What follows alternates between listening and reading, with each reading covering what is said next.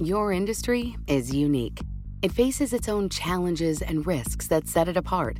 That means choosing just any insurance company just won't cut it. At The Hartford, we take pride in knowing the ins and outs of your industry and help provide solutions that suit how you do business. From liability and property insurance to workers' comp and more. At The Hartford, we don't just talk about specialization, we live it. Learn how The Hartford can help your business at thehartford.com.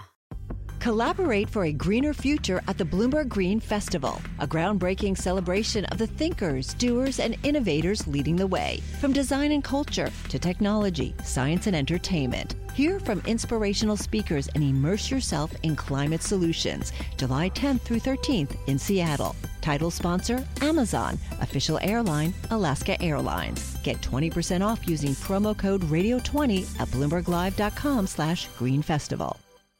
On this episode of Parts Per Billion, solving the country's water shortage problems with the power of plumbing?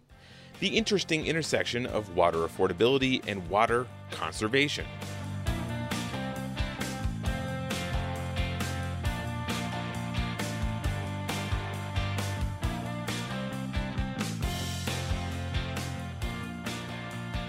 Ni hao, and welcome to yet another episode of Parts Per Billion, a podcast from Bloomberg Environment. I'm your host, David Schultz, and this is a very special episode of Parts Per Billion because I'm coming to you from breezy and dusty Tucson, Arizona, the site of a conference on sustainable water management. So the word sustainable means different things to different people. For a lot, or maybe most people, something is sustainable when it doesn't ruin the environment. But others think of sustainability in financial terms. Something is sustainable if I can continue paying for it without going broke. The water utility in the city of San Antonio has an interesting sustainability program that actually gets at both of these definitions of the word. The program is called Plumbers to People, and it provides free plumbing services to low-income homeowners. That's right, the water utility will send a plumber out to your house for free. So what does the utility get out of this? Well, water's not exactly abundant in San Antonio, so every leaky toilet or shower that gets fixed is less water that the utility doesn't have to provide.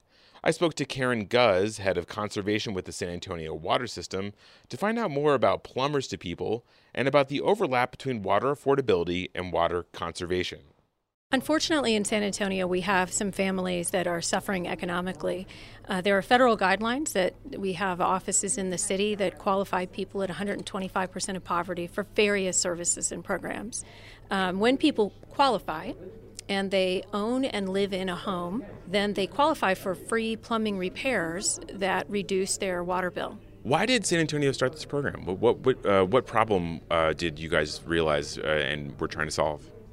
Well, it was the first conservation program that San Antonio did over 20 years ago. We've got a 20-year history of working to reduce our per capita consumption. And that program came about out of awareness that we have very socioeconomically diverse community.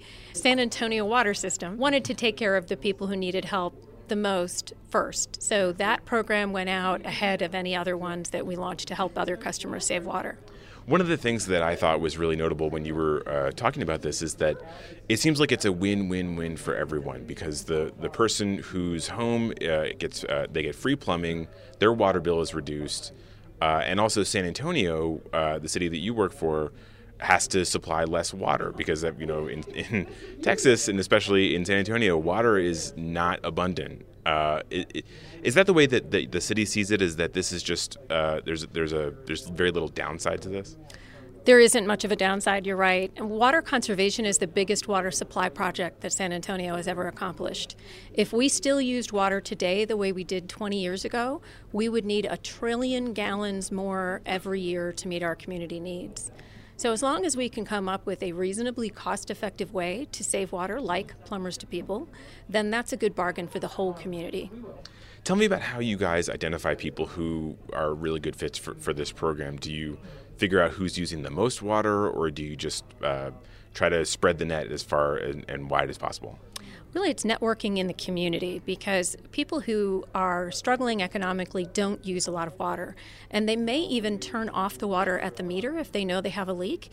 And that's not a great way to live, but so we can't just go by a high bill. So we try to network with other organizations that are helping people in need. That can be churches, that can be the food bank, and other social service agencies who are going to be aware of who it is may need our help, as well as the city offices where people get qualified. Where does the funding come from for this? Is this donated from charities? Is it tax revenue? Where does the money come from? We do have a donation fund called Project Agua, but that's not where the money comes from for Plumbers to People, because Plumbers to People is a conservation program. We have dedicated revenue that are in our rate structure. We have these tiers, and the biggest tier is for use over 20,000 gallons a month. And for water that is charged at that highest price, a small portion of what is charged goes into a restricted fund, and all of the residential conservation program budgeting comes from that fund. That's interesting that you mentioned it's a conservation program, that San Antonio, it doesn't see this as a welfare program or a charitable program. This is a conservation program. Well, it's nice that it's both, is honestly how we see it. We list it under our suite of programs that we call Uplift. So we have billing discounts, we have opportunities to pay on a different schedule. We have a whole suite of things that help people who are in need. And we're proud to list Plumbers to People there, but the Conservation Department runs this one because it helps save water. What are some of the challenges to implementing this program? I imagine that any program that involves, sending someone onto private property, that always is tricky. Can you talk a little bit about that? Yeah, it's administratively a complicated program. We've been doing it for a long time, though. We have a plumber under contract with a pretty strict set of guidelines for. They have to be vetted to make sure they're okay to go in our customers' homes, of course, and in terms of prices. And the customer knows they're coming. They have a time-certain appointment. They know exactly who the plumber is and what time to expect them as a security measure. So those are just a few of the basics. And then we have to be certain that we are working with a customer who is in poverty, has been qualified, and that it's not a rental property. It's somebody in poverty and they live in the house. That's the intent of the program. So you're not repairing, the plumber or the fixtures that are owned by a landlord. You're repairing the fixtures that are owned by the homeowner. Correct. And so that is a limitation of the program, is that it makes sense. Yes. And so landlords really should be fixing their own property that they're renting out. And so that is one of the limits. And there are people think, well, do people in poverty own their own homes? Yes, they do. Sometimes the family home has been in the family for generations, or they're seniors and now they're falling on hard times and they still have that house. So finally, I wanted to expand this a little bit. We're talking about Plumbers to People, but low-income supplying water to low-income households is a big problem across the country, in some communities more than others. And I wanted to get a sense of, is this a solution that could work anywhere? And what are some other ways that this could be targeted to deal with this problem? Because if a homeowner can't pay their water bill, that's bad for the homeowner, of course, but it's also bad for the city and bad for the water utility in particular. Is this something that could be broadened out? We think so. We think this is a program that other utilities are probably going to start looking to in the future. Water prices are going up for very good reasons. We need to improve our water infrastructure in this country, both the water and the sewer infrastructure. And for most of us, the cost of that is not going to be a big deal. Probably less than 2% of our income, and so for something so valuable, that's all right. But for households that are in poverty, every increase is a much bigger chunk of their very limited discretionary income to pay another bill. Water's getting more expensive, and then who pays for that? I guess this is the question. Yeah, and for most of our customers, we have a conversation with them about what is the value of water? What are you getting when you turn on your faucet 24/7 and you know you can drink that water, and wastewater is an environmental service to the community? Most people get that. They value it. They can accept a reasonable price increase when it has to come along. And so there's kind of two issues. One is talking to people about the value of water, and then part of that same value of water conversation is nobody should do without it. And what do we do to make sure that that very valuable, life-giving product that everybody needs to have a reasonable life in the United States remains in place, even for people struggling?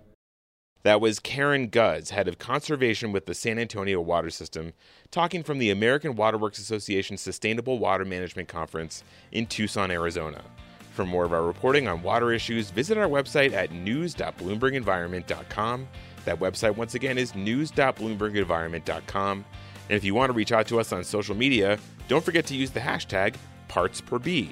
Today's episode of Parts Per Billion was produced by myself and Jessica Coombs. Our editor is Marissa Horn, and our audio engineer is Nicholas Anzalata. The music for this episode of Parts Per Billion is A Message by Jazar. Thanks for listening.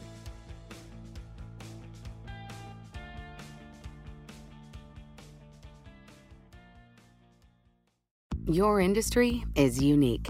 It faces its own challenges and risks that set it apart.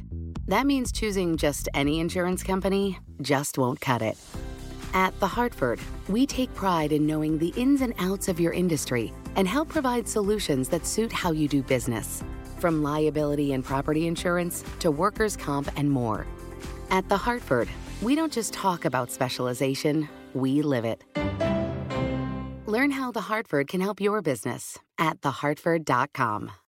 Collaborate for a greener future at the Bloomberg Green Festival, a groundbreaking celebration of the thinkers, doers, and innovators leading the way. From design and culture to technology, science, and entertainment. Hear from inspirational speakers and immerse yourself in climate solutions. July 10th through 13th in Seattle. Title sponsor, Amazon. Official airline, Alaska Airlines. Get 20% off using promo code radio20 at bloomberglive.com/greenfestival.